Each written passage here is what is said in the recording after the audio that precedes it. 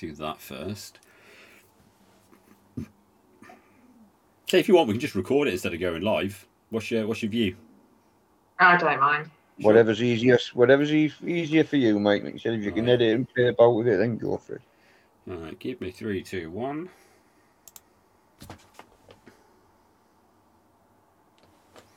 Cool. Give it a chance to sync. Okay, good evening and welcome back to the Unbroken channel for episode 3 of our podcast, Down But Not Out. Tonight we have joining me as a co-host, Angela Westbrook. Hello, Angela. Hiya. And a man who I can only describe as a true inspiration to me, and that is, he's looking around, but it is you, Stumpy. Okay, we've got Stacey Stumpy Creswell. Evening. Namaste. So, greetings, guys. True inspiration and true comedian as well. Yeah. I'm going to tell some of the stories. That can wait for a minute or two. Some stories good for the podcast, some we will not put into it. I might not be invited back to co-host if I tell some of Stumpy's stories. Yeah.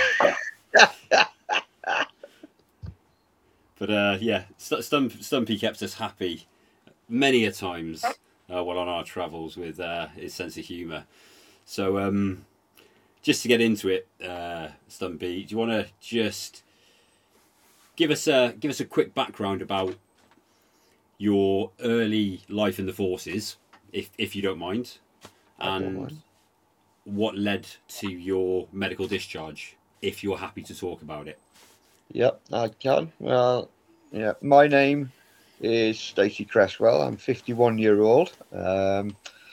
From Newcastle upon Tyne originally. I now live down in a little market town in Wiltshire on the edge of Salisbury Plain called Devizes. Not many people have heard of it. When you say you're 25 minutes from Stonehenge, they know where you are roughly. So that's it. I joined the army in 1988 when I was 16 years old. So I joined as a boy soldier. I'd done a year's basic training with the Junior Leaders Regiment Royal Artillery, Bramcote in Nuneaton.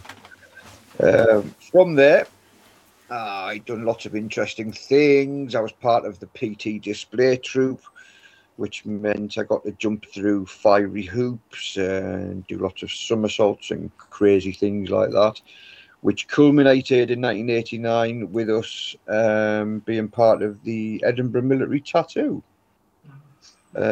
which was nice. It was televised. So that was fun. I then joined my unit in about September 1989, and as soon as I walked through the gates, they said the first thing they said was, right, don't get too comfortable here because we're off to Northern Ireland in January. I thought, right, fantastic, which I already knew anyway. We'd already been told that we were going. So that didn't come as a big surprise. So January came and off we trotted down to South Armagh for 7.5 months, right down on the borders. 7.5 months. Yeah, it was obviously it's normally a 6-month tour, but we'd done 7.5 because it was the 300-year anniversary of the Orange Order, or something ridiculous like that. So instead of the new regiment coming in cold, as to speak, they started sending their guys over slightly earlier, so it was broken down. So we kind of bled them in, and we went out patrolling with those, so they could get used to the area as well, and not having to deal with the pressures of the Orange Marches as well. So we eventually came back in about the July, August, I think the last lot of guys left. Well, 3 months into the tour, I was 18 by this point. I started noticing what felt like severe cramps and splints down the back of my right leg. I went and seen the medic, And as medics do, when you go and report problems with your legs, they give you 2 bits of advice. They say, right, you've got shin splints or cramps, so loosen your laces and take some brufen. Standard military response. Standard military procedure. And as you know, Ange, brufen fixes anything from a headache to a broken leg. So didn't work. So I was walking, patrolling. Obviously, I'm slogging up and down South Armagh with the best part of 80 to 100 pound on me back in weight, an LSW rifle. So I was had a big sniper scope on it, and so I was tail end Charlie. So I was struggling to walk. So when you were anything after sort of 30, 40 yards, leg would just completely seize up, which wasn't good when you were out for sort of anything from 8 hours to 2 or 3 days. Wow. So they eventually got me up to the medical centre in Armagh Barracks. It was drum mad. And they said, right, it's certainly not shin splints because you haven't got a pulse in your foot. So said, okay. So he says, I think it's claudication or a condition known as popliteal artery entrapment syndrome. Now, what that is, it happens with smokers and diabetics quite a lot in the respect that when they get a fatty build-up in their arteries and things like that, it blocks their artery. So blood supply can't get through. Now, what had happened with me was because of the amount of walking I was doing, the amount of weight that I was carrying, the leg muscles in my lower leg and my leg in general were growing faster than my normal body rate. So the muscles in my leg had obviously grown at a faster pace than my normal body pace, and it completely squashed 5 centimeters of my artery behind my kneecap. My goodness. Kneecap. So I was taken off frontline duties and spent the rest of the tour in the ops room, which obviously stopped the patrolling and anything like that. So that kind of made it a little bit more comfortable. I got back to the UK. I was then sent down to Woolwich Hospital, which was open at the time, where I had an artery bypass. He left a big 18-inch scar down the back of my leg where he'd done the bypass, and it didn't work. So I then had another bypass operation. No, sorry, it wasn't a bypass, it was an angioplasty, where they stick a catheter down your main artery with a balloon on the end, and you expand it, and it expands the artery.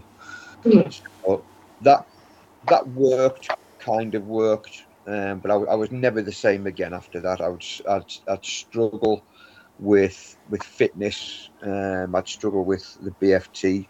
For those of you who are from an earlier generation, I don't know if you know what that'll be, but it was the basic fitness test, which was 1.5 mile squatted in 15 minutes, and then 1.5 mile of your own accord in less than 10.5 minutes. And obviously I'd struggle with combat fitness test as well, which was the 8-mile force march. So it was never ever right. We were over in Germany by this point, and I got posted back to Larkhill in Wiltshire, and I decided at the age of 25, look, I'm not going anywhere. I'm struggling fitness wise. I'm gonna come out of the army and start again. I was only 25, so I thought, why not start nice and early? So I've got plenty of time ahead of me. Unfortunately, it didn't work like that. There was lots of things going on in my head, which led to lots of drinking, eating crap food, lots of nightmares, depression, stuff like that, which was eventually in about 2015 diagnosed as complex post-traumatic stress disorder.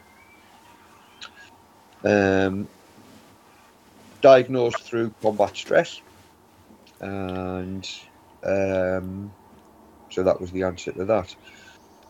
Again, so the leg was never right. 2018, the artery collapsed again in exactly the same place when I was out walking the dog. So I went down to Southmead Hospital after a few consultations. I had another bypass on it.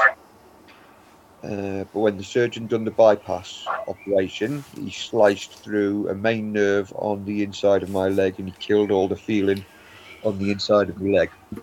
And now had the original injury was still there. He could still feel it, even though he bypassed it because he hadn't dealt with the collapsed artery. So I was still getting cold feet, still getting problems walking, and now I could hit my leg with a golf club or a hammer and I couldn't feel it. So I was playing golf with a couple of friends of mine from a couple of golfing charities. Badly if you're hitting your leg, but go on. Say again, sorry? I said playing golf badly if you're hitting your leg with it. Well, yeah, but when you get dogs walking into you or you walk into something and you don't realise. You don't even feel it. I don't know how you're playing golf. You know, when you've got no feeling. Yeah. You know, that must have been horrific. Oh, it was. I mean, yeah. I mean, it was. It wasn't good. You know, I haven't told a lot of people this, but because of there's a few people know. I couldn't cope with the pain with it for a long time, and I actually took 2 overdoses because I'd had enough of it.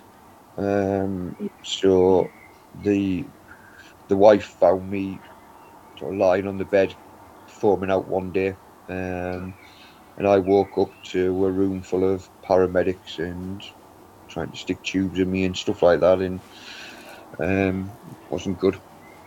But once we kind of got to the bottom of it, it realised what it was. You know what I mean? So that was treated to a certain extent, but I mean it's managed now. It's managed now. So when I was playing golf, I played with a lot of amputees, and a lot of them had said to me, "said Have you ever spoke to Alex Crick in Salisbury Hospital?" Because I'd already came to the decision that I wanted the leg taken off. So I said, "No, never heard of him. Who's Alex Crick?" I said, "No, she's a plastic surgeon in Salisbury Hospital who runs a veterans war clinic. Deals primarily with amputees from Iraq initially and Afghan, and a lot of obviously IEDs and explosions. But she does also deal with other medical conditions that lead to problems with your leg." So I sent her an email. This must have been about beginning of 2020. Big 4-page email just explaining the whole situation. And she phoned me back 9:30 on a Monday evening, and after she introduced herself, the first words that came out of her mouth were, "Well, you've been through the shit with this, haven't you?" I said, "Have I?" "Yeah." She's getting to see me, so I think it was on the Thursday, about 4 days later, I went down and seen her. Again, explained the whole situation, and she says, "So, put in the letter what you want me to do." She says, "Obviously, I need you to tell me." I said, "Well, I want you to take it off. I want you to amputate it."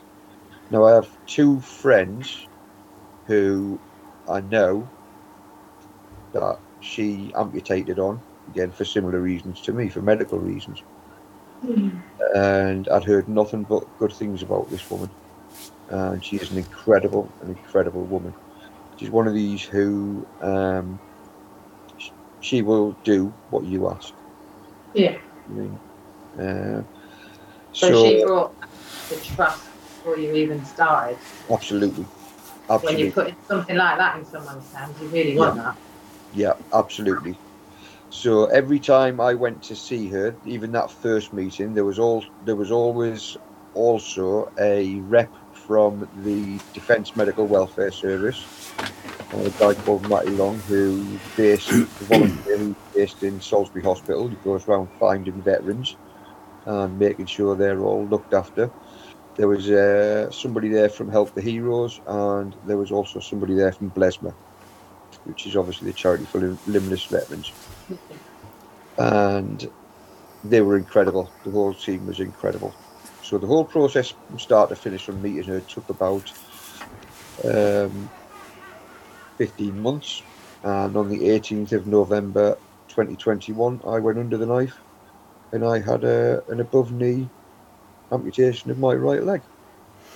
Which is, it's incredibly 16. brave decision to take by yourself.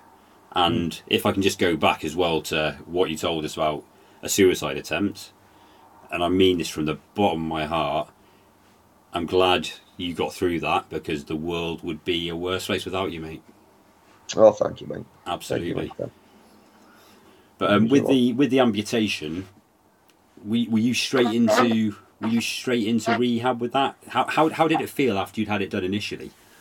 The biggest concern that I had about the amputation was how I would react the first time I seen the stump, no leg there.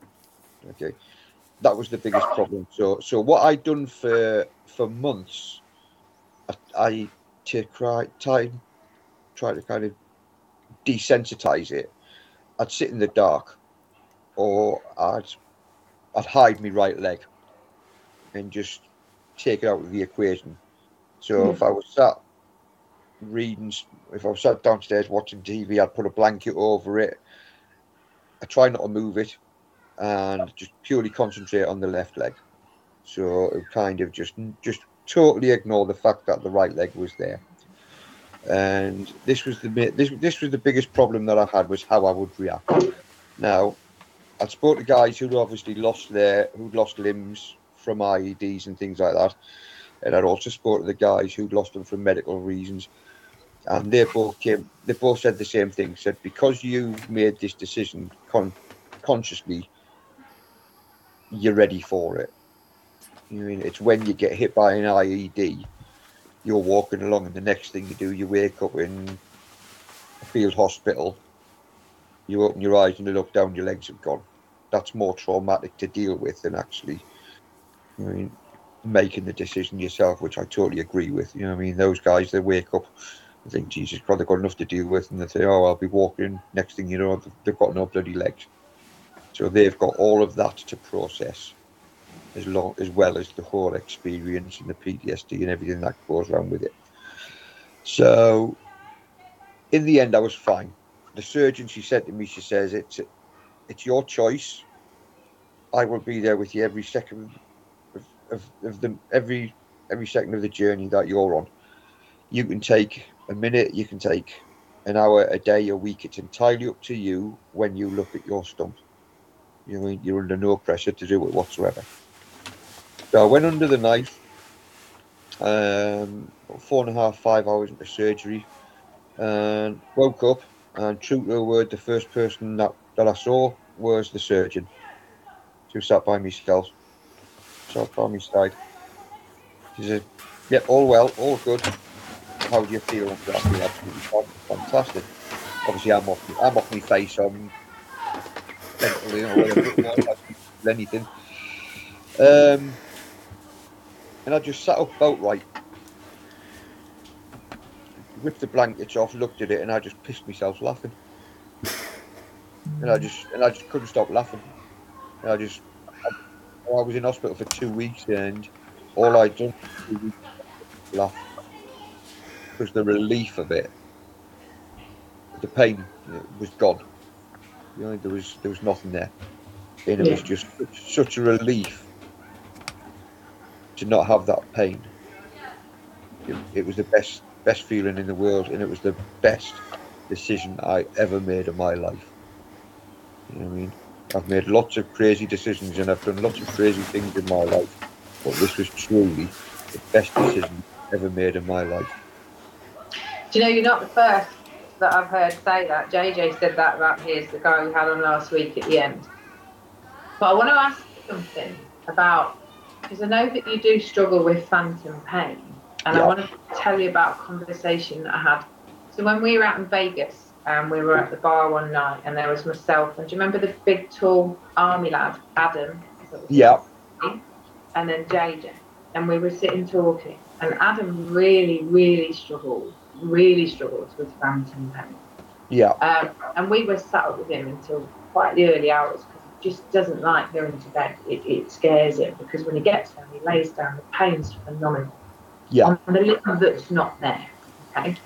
So we stay up late with him, and then we sort him out, and JJ and I were chatting afterwards, and it was like, from what I can gather, there is different types of surgery, and the way that the muscles and the nerves are rooted after and around the stump will either mitigate or not this huge issue for many amputees, which is phantom pain. Yeah. Now, Adam's was a major issue. I know JJ's is less of an issue because they've done quite a good job of rerouting, but I know that he still gets, an itchy, or scratch one part of his stomach, that's itching my ankle, that's itching my foot, or whatever. Mm-hmm. But Adam's was horrific, the phantom pain that he got, and I know that you suffer with that sometimes. Yeah, it's a lot of it. Again, comes down to the amount of damage and trauma from the original injury. Right. A lot of it also comes down to where the scarring is. Because obviously you've still got signals coming from your brain trying to get down to your foot. So they think that your foot's still there. So they then get to the end of your stump and they think, oh, hello, what's going on here? You know what I mean? So they don't know where it's going, so they're getting confused. So obviously it's trying to tell you something's not right. Then it goes back and saying, right, I can't get the signals down to my foot. But your foot, you can still feel that your foot's there. Or you get an itchy knee or something like that. Now, I've been very lucky now. I think because of where my scar is, the scar is actually behind at the back of my stump. It's not actually on the bottom. So if you're busy and you're doing something and your brain's occupied, it's a non-issue. It's like you said, well, it's when you stop. It's when your brain has time to think and them signals are going down, and that's when the issue occurs.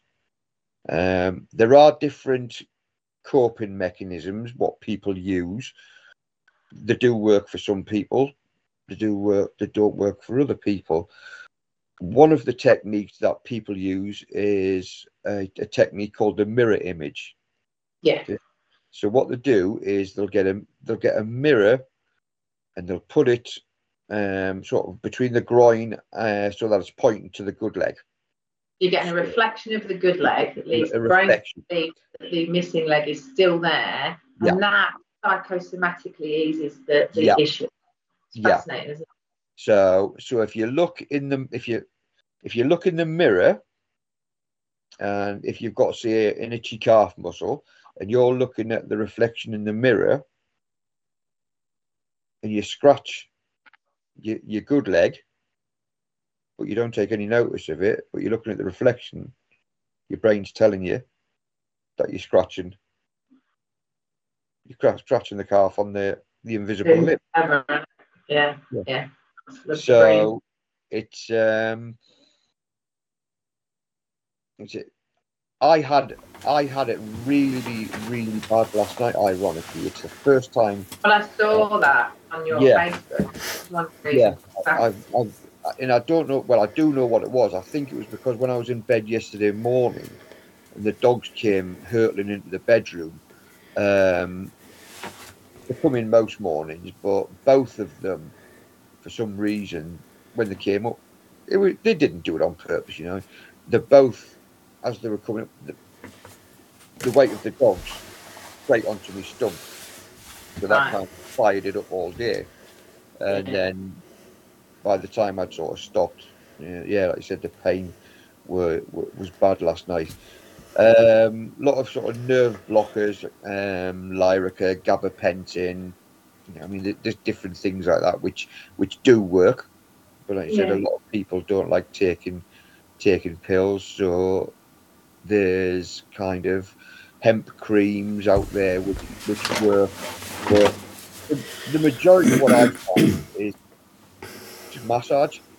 So really kind of deep massage into the area where you can feel as low as you can get down to it, and where you just really get your fingers in and really give it a good rub without being too uncomfortable and putting yourself in too much pain. But it's about keeping your brain occupied. That's the main thing, Ange. Well, this is the interesting thing, is that you're saying, like, it's when you slow down and when you stop.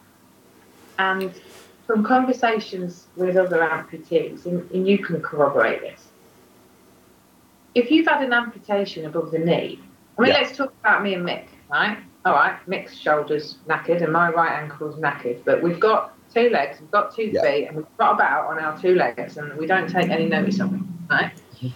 If you've had an amputation below the knee, it's probably about 50% more expenditure of energy just to walk about in the same way.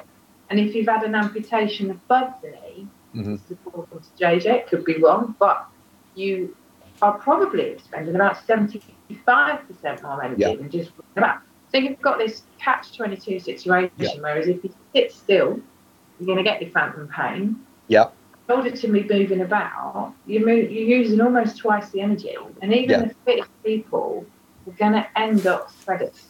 And it must be exhausting. And I know from particularly, our trip away and when we went on that day out at the end, and you really struggle sometimes, not just with the energy expended, but the comfort of having the stump in the silicone, in the prosthetic, being on it. It swells, it shrinks, it swells, you might get stuff, even a little bit of irritant, get caught, and then you're in bother, aren't you? So you're fighting battles every day just to be an athlete in terms of energy expenditure and discomfort, separate to the phantom pain and any other medical issues. And it's just tough, isn't it? And you're saying that as Mick said, it wouldn't be the same without you, mate. But you've already, prior to this amputation, had significant mental well-being issues, taken 2 attempts on your own life. You tell us you're now managing your PTSD, and I'd like to come back to that. But then you've got all this on top of it now. So to be sitting there talking to us and having gone to Vegas and done what you did and just be who you are. You know what I mean? You're a bloody legend. Thank you, darling. And can I ask a bit of a light-hearted question? So, have you always had this sense of humour, or has this come later? Because I've always had a wickedly dark sense of humour. Okay. Northeast thing, that is. Yeah. So when you had your amputation, did you ask for your leg in a jar? No. What I did ask for, I didn't ask for it in a jar, but what I did ask for is,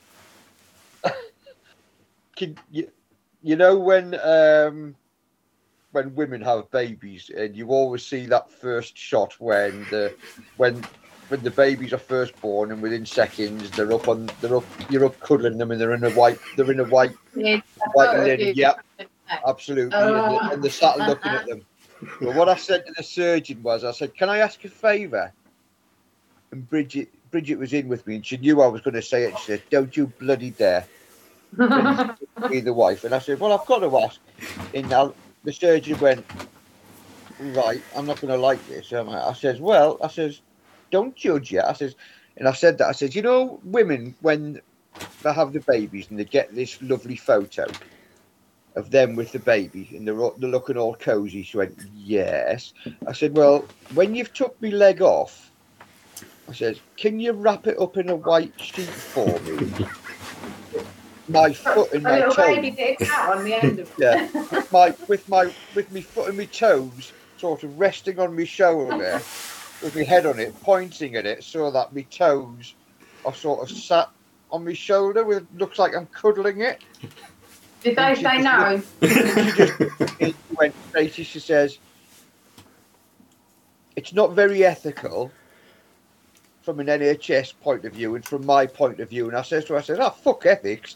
I said, "You can use my phone." I said, "I won't tell anybody if you won't." And she says, "No, darling." She said, "You're not having a photo." And I said to her, I said, "You're just boring."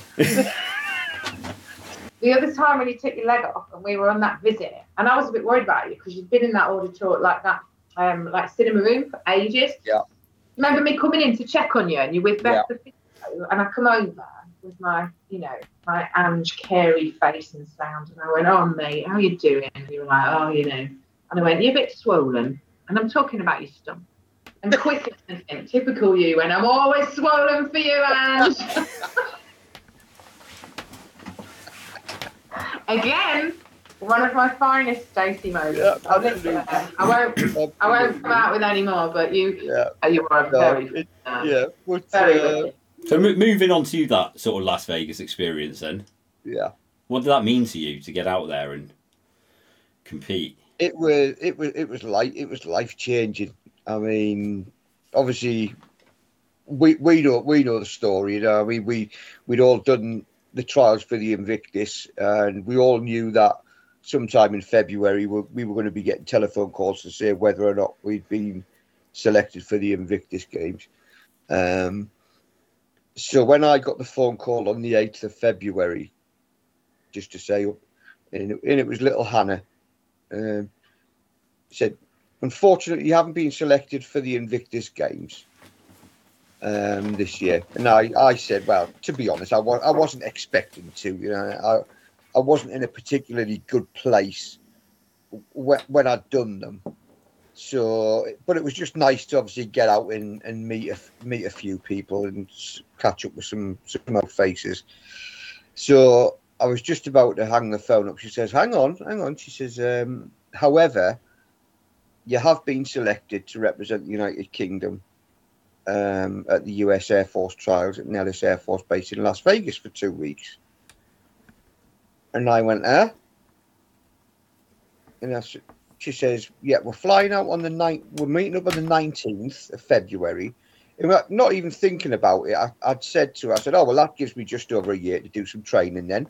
I think we all said the same thing. And she says, "No, Stacey, we're going in 11 days. And it was 11 days, wasn't it? It was fast out. Yeah. And can you remember what I said every single day, even when we got to Las Vegas? You don't remember what I was saying to all the staff? Said, "This is a wind up, this." Yeah. Because I just thought it was just a complete wind up. I was even when we were on the plane and we were up in the air, I was expecting the plane to turn round and go back to Heathrow and say, "Ha ha, right, got you, now bugger off." It was pretty surreal. We said this last week, didn't we? One hell of a booby prize. Yeah, exactly. And the amount of people who I've spoke to, and I know everybody who went to Vegas has spoke to people who have got on the Invictus team, and I think they feel that they've kind of they've been dealt the rubbish hand here. Because he said we made such a good time out of it, didn't we? Yeah, I mean, what we had out there from the second that we met at Uxbridge University, there was something special there between all 31 of us and the staff. I've been in lots of situations where you go on courses or whatever, and you meet lots of different people, and you say, "Oh, we'll all stay in touch," and things like that. And it doesn't happen. I mean, for whatever reason, somebody upsets somebody, and that's it. The whole thing kind of vanishes into the ether. But the love and the support that we found in each other, I've never experienced anything like it, and I know we're all still in touch today. There's one or two who've kind of gone off the radar a little bit, but I know there's a few of us who are kind of still in touch with them.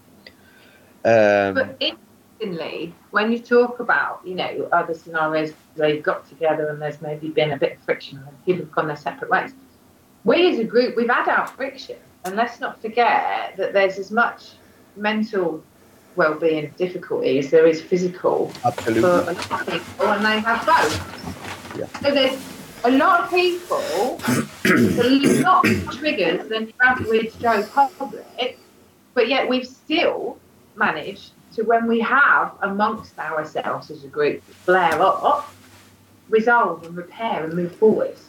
And that's fundamental. That's proper. You know, when you talk about, as you guys will know, I'm a therapist, building a therapeutic relationship. It applies with any relationship. Yeah. How you deal with the difficult bits and resolve and repair and communicate and authentically come through and out the other side is what brings that bond even stronger. Yeah. And that's where I kind of want to come back to you and your complex PTSD. When you said earlier, I manage it now. Yeah. Yeah. Tell me. Well, the way I manage it is obviously accepting it is the first thing. You know, it was owning it, I suppose. My decision to have it off. So there's never ever been a day where I've regret having it amputated. I can't regret it. It was my choice, so I can't get upset about it. But didn't you have those issues before you made that choice? Yeah, but that was down to the pain, though, wasn't it? Yeah. That was purely down to the pain. Which I So feel you there. Yeah, is the management of the PTSD? You think I'd be able to say it as a bloody therapist? Is part of the management of it chopping it off, and now dealing with the other things that you know, because let's be honest, complex PTSD is called complex because it isn't just about one trauma, it's about a number of forms. Yeah, well, ironically, one of my continuing nightmares that I had, I was never ever involved in anything in Northern Ireland, never had any contacts, there was no bombings, never seen anything untoward. Okay, very quiet tour. But my continuing dreams / nightmares that I have is I can be having a nice happy dream. I'll turn around and I'm back in full kit, and I'm in uniform and I'm back on the streets of Northern Ireland. Bizarre. Days after the amputation, that nightmare stopped. Wow. Because in your mind there was that link between patrolling and pain. Yep. Yeah. And do you know what, Mick? I get why you say in your mind, but it actually isn't in your mind. It's in your nervous system. It's in your autonomic nervous system. It's trapped in your body. This is the Bessel van der Kolk body holds the score stuff about trauma. And that's why it went. Yeah. Because that bit of your nervous system was removed. Yeah. So that's what I call with clients, that bottom-up feeling didn't have a bottom to come from anymore. So you didn't have it anymore. But going back to sort of the original point, with regards to the energy and things like that, yeah, you're absolutely right, Ange. An above knee amputee uses about between 150 and 180% more energy walking than a two-legged freak, as I've started calling you guys, which is no.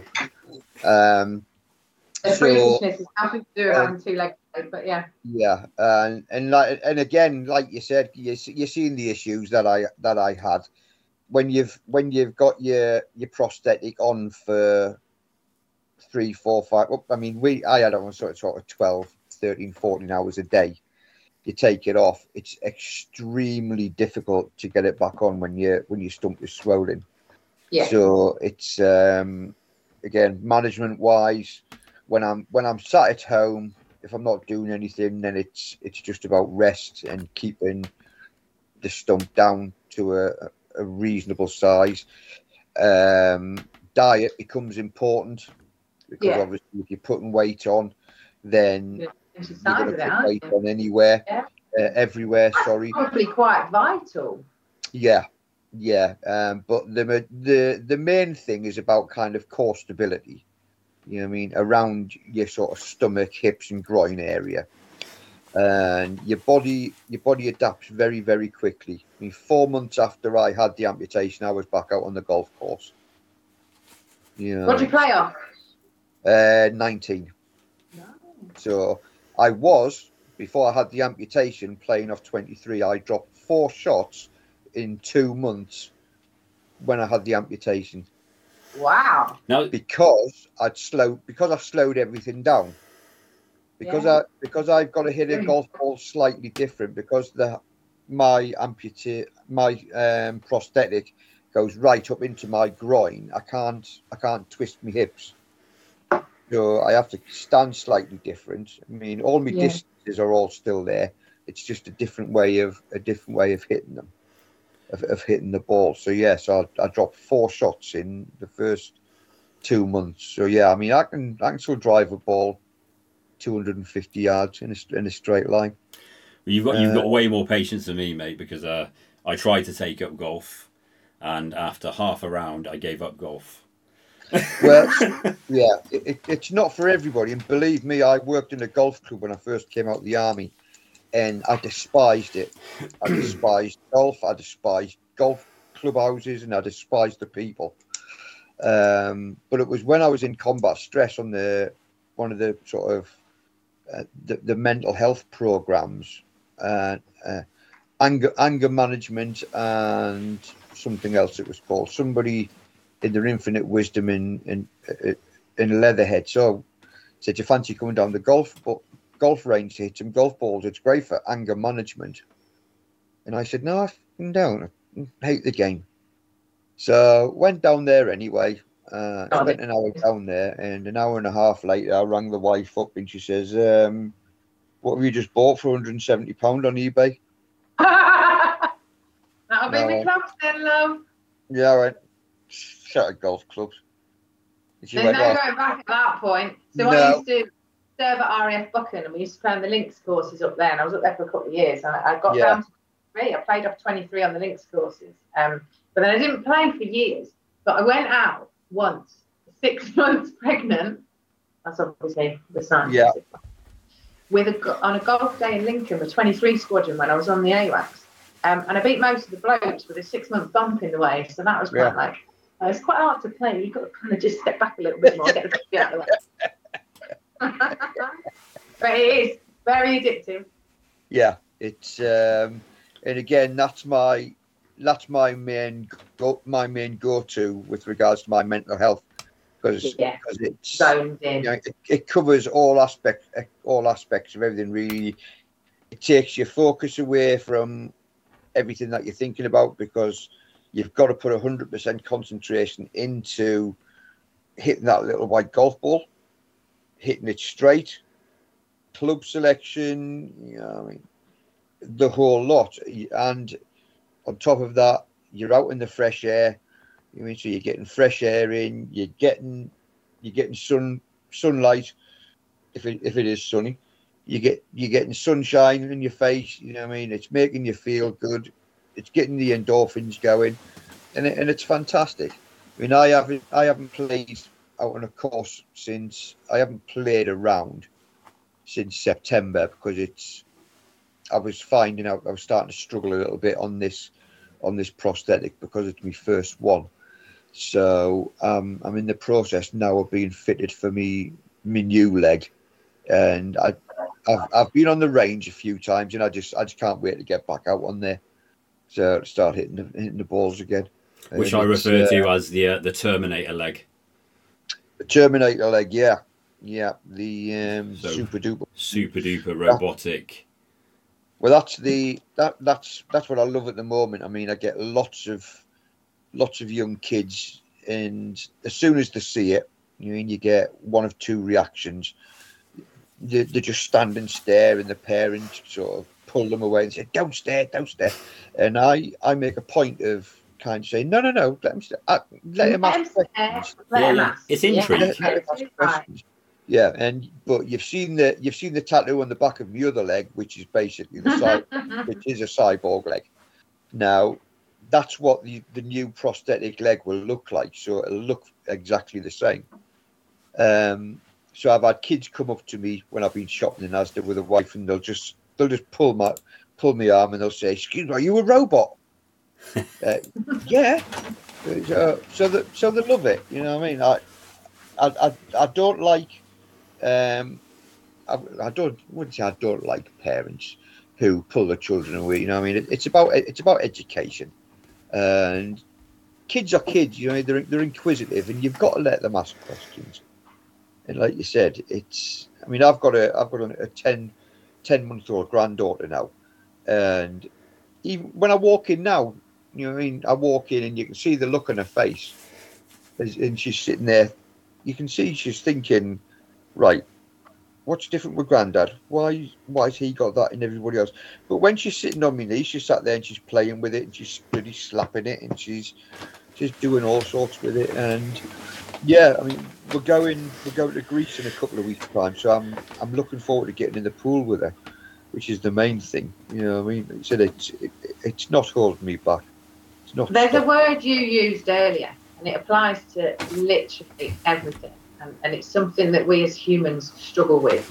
And it's just acceptance. Yeah, you know, absolutely. It's acceptance that we're human, that we make mistakes, that we have emotions, that we feel sad, that you know, that things go wrong, that Grandad's got a stump or you know, whatever. But people struggle to put things down and let things go. Can't just be present in the moment and go with it. If a little kid comes up to you and wants to ask about your stump, there's nothing wrong with that. The parents don't need to panic, you know. No, I've got an additional needs 7-year-old, and my God, if I were the type of person to get embarrassed, she would be extremely embarrassing with what she goes to strangers and says. I don't get embarrassed. She's adorable. She's innocent. She's accepting that the world's different, and she asks about it, and I celebrate that. And if they've got an issue with it, well, maybe they need to learn to accept. And that's everything, isn't it? Yeah, absolutely. No, I was down in Bournemouth this weekend with a wife, on a Freemasons weekend, and we got up in the morning, and again, same thing. Before we had breakfast, we went for a little 30-minute stroll just along the beachfront, and there was a couple sat on the bench waiting for the coffee shop to open by the arcade, and she was a big girl, and as we sort of walked past, she said to me, she says, "Oh, do you mind me asking what happened?" I said, "I don't mind at all." So I told her and explained to her, and she says to me, she says, "Oh, I can't do any running." And I said, "What do you mean you can't do any? What's the matter with you?" She said, "Oh, nothing. I'm just too fat." And obviously that was me then. You know, I tried my hardest. Well, I was very, very polite. I says to her, yeah. No, I mean, I was straightforward. I was blunt. You know, I wasn't rude. But I said to her, I said, "Have you got any problems with your knees?" She says, "No." I said, "Ankles?" She said, "No." I said, "Hips?" She said, "No." I said, "Well, you can run then." I said, "Don't make excuses." I said, "You can do anything." I said, "I was away last week." I said, "I've been bloody rock climbing 40, 50 feet on indoor climbing walls." I said, "I've been abseiling." I said, "Don't tell me that you can't do anything." And there was a woman, ironically, ran past behind us, and she was really skinny, obviously older gear, you know what I mean, typical professional bloody runner. And I says to this woman, I said, "Look at her there." And she says, "Yeah, oh yeah, well that's it." I says, "Well, put it this way." I says, "If I see overweight people running, I've got more respect for them than I have for that." Yeah. You know what I mean? Because people are trying to make a difference in their lives. Yeah. I said, if you can't run, I said, walk fast. You know what I mean? I said, it'll save your knees, but it's about getting out and doing exercise. And then the whole thing was, then she came out with, "Oh, well, I haven't been able to do anything since my dad died." So there's obviously There's something always there. a reason behind it. There's always a There's reason. like a Yeah. background performance. Yeah. And that's that's why with a lot of people. Mick, how Yeah. are we doing with time, by the way? Yeah. It's okay. I'm just sending James a message. He's struggling to get in, so we'll probably have to record with James, reschedule for another day, and maybe just use something that's not Microsoft Teams. We're not doing too bad for time. We're approaching 55 minutes, which is good because it's been effortless. But where I want to go to quickly is, you spoke about how much extra energy you expend when walking with a prosthetic, and you've decided that with that extra energy that you need to walk, that you are going to do the Marathon des Sables. Now, those watching, listening, wherever you are, if you haven't heard of that, okay, it's basically a crazy man's ultra marathon across the desert. Why? That's the only question I've got. Why did you decide to do that? Livingston was asked why he wanted to climb Mount Everest, and the answer he gave was because it's there, because I can. Yeah. Fair. I missed out on doing so much because of my leg when I was in the army. I didn't get it. I missed out on doing things like P Company, on doing commando courses, anything like that. I couldn't do it. You know what I mean? So I met up with a representative from Walking with the Wounded, who's my local area rep, and I was telling him about looking for me next challenge. That was when we got back from Vegas, and he says, "Do you like walking?" I says, "Yeah, I like walking." He says, "You know what the Marathon des Sables is?" I said, "No." He says, "Okay." He said, "It's a 251 kilometer ultra marathon, 7 days, self-sufficient, across the Sahara Desert in Morocco. Do you fancy doing it?" And without even blinking, I went, "Yeah, I'll do it." And he just looked at me as if to say, "All right, okay, what have I unleashed here?" And he says, it's classed as the hardest ultra marathon on the planet, and the reason being is it's not as simple as doing 26 miles a day over 7 days. The shortest stage on it is 7 kilometers. Obviously, you're up and down the sand dunes as well. You do the stages of the 26 miles, but the longest part of it is a 90 kilometer yomp. So that's basically 2 marathons back to back if you want to do the maths on that. So you probably closer to 3. Yeah, it's a long way. Yeah, it's basically 18, 19, 20 hours of walking. But the guy who I've been talking to from Walking with the Wounded is a double amputee, and he's done it twice. So again, my philosophy, well, he's got no legs. I've got one. I can do it in half the time. Not necessarily half the time. But half the blisters. Valid. And it's funny because we had this conversation off the live earlier about socks. And I recommended some cracking socks, to which you pointed out, well, they'll last you double the length of time because you only need one at a time. Yeah. Because that's the sort of man you are. Now, obviously, to do that marathon comes with some fundraising.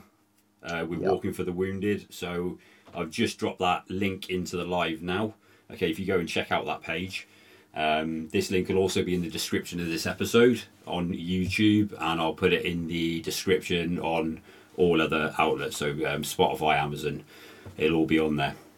I appreciate that. It is very before the ultra marathon.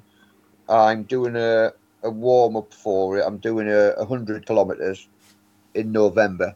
okay. So I'm doing the 100 kilometers in November, and then I'm doing the MDS, the 251 kilometers in April. Cool. Well, so I think we've got to get you back on. Certainly after that 100-kilometer trek. Yeah. And 100% after, well, all of it, because we're going to need pictures, we're going to need videos. You're going to be keeping a diary while you're on there, like a video diary. If I'm still alive, the diary might consist of got here, lots of sand, legs swell up. Stump's very swollen, and then you might just get a message from the wife saying, "Yeah, come to his funeral. The pillock's dead." Yeah, but the only rule of it, I mean, obviously you get your ultra athletes who do these things, and they do it in sort of 36 hours. I mean, they're absolute psychopaths. I mean, we're doing it as a group with Walking with the Wounded. So take your time, enjoy it. Do not be they're walking.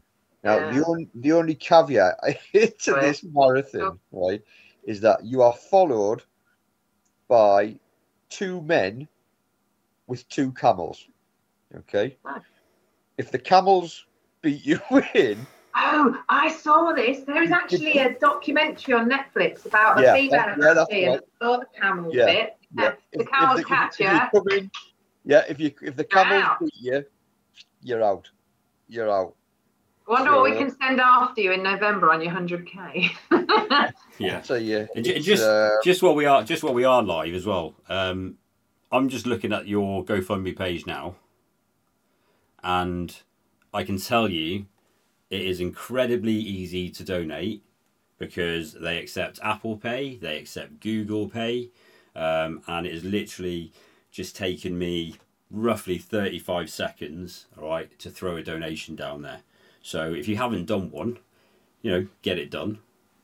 And you're not only, it's not just about raising money for Walking for the Wounded, and for you to do the trip, but what is it going to mean to you to actually get out there and get that done? It's about again, it's about my mental health, and I suppose the easiest way to do it is, as serving soldiers, we always like to push ourselves, or we're forced to push ourselves to our limits and our extremes. Now, we all know that as you get older, your brain thinks that you're still 21-year-old, but your body doesn't. So it's about basically what I'm doing it for.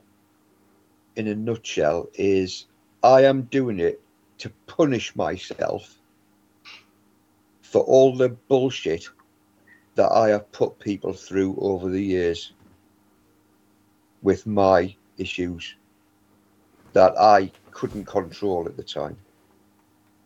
And I'm not very good at opening up and talking to people, my wife in particular, who we've been together for 28 years. How? I don't know, because what I've put her through, if it had been the other way around, I would have been gone a long time ago. But she is the most caring, loving person I've ever had the privilege to meet. And she's never judged me She supported me 100% in everything that I do. And Stacey, she ain't going to want you to punish yourself, right? Just hold that thought for 1 second. Mick, how long have we got? We've got as long as it takes. I'm still trying to get Right. James on, so we can go for forever. I hate hearing you say, I'm doing it to punish myself for everything that I've put everyone through, right? You are an absolute legend. There is no punishment. You are a human and you are a product of everything that has gone before, right? When we are born, left and right of arc, right? We see the world, clean slate. There's all this good stuff and there's all this bad stuff and there's all this stuff in between, right?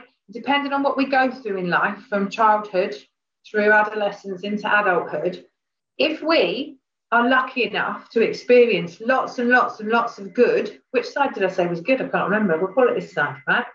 If we're lucky enough to experience lots and lots and lots of good, and what we start to do is we start to lose sight of the bad in the world, and we expect the world to be quite good. So we expect it over here, right? Yeah. Charmed life. Our autonomic nervous system exists largely in rest and digest, and we're quite chilled, right? If we maybe have some adverse childhood experience, maybe we join the military and we go to combat, maybe we have some other issues, then we start to experience more of the bad. We lose sight of the good, and we expect the world to be bad. We expect bad things. We are triggered by stuff. But you know what? It's not in here, like Nick said earlier, in the brain. It's not in the brain. It's in our bodies.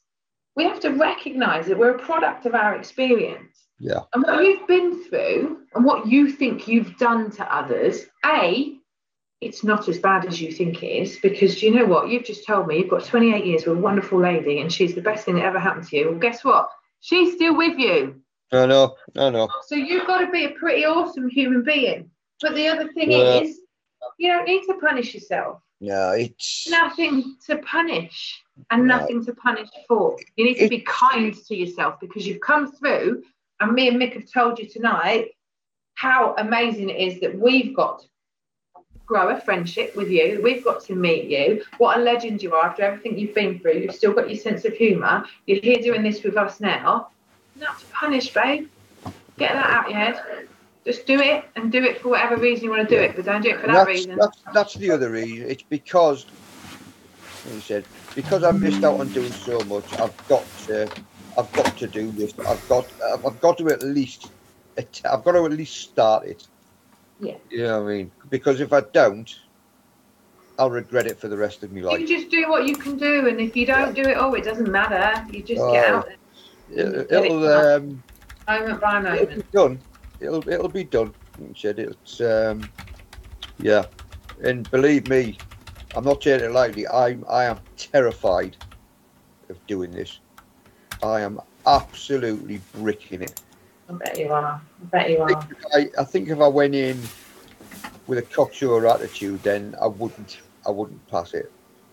No, you've got to go in with reality, haven't you? Mate, you are absolutely gonna smash it. From just what I've seen of you, your drive, your passion, the way you support others, you are going to be an absolute credit to that team with Walking for the Wounded. Thank you, man. And we've got to get you there. So if you are, you know what, if you're watching this on YouTube, you're on Spotify, Apple Podcasts, where this is available, right?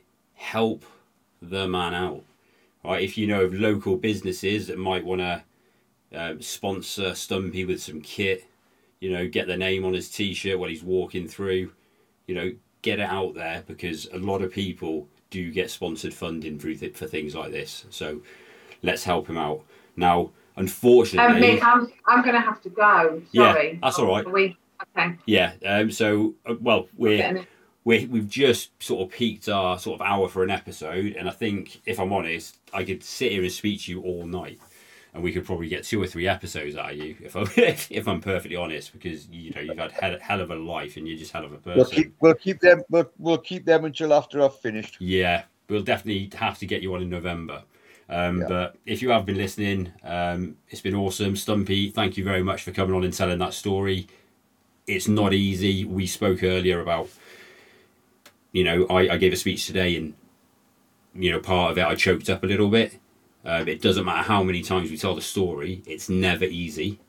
No. But it does help. And I think if you can inspire just one more person in the world and they can tell your story to inspire somebody else, we are going to make the world a better place. So thank you very much for coming on to do this tonight. Thank you for having me. It's been great to see you guys again. Yeah, it has been bloody awesome. So thank you for listening, guys, and good night. Good night, all.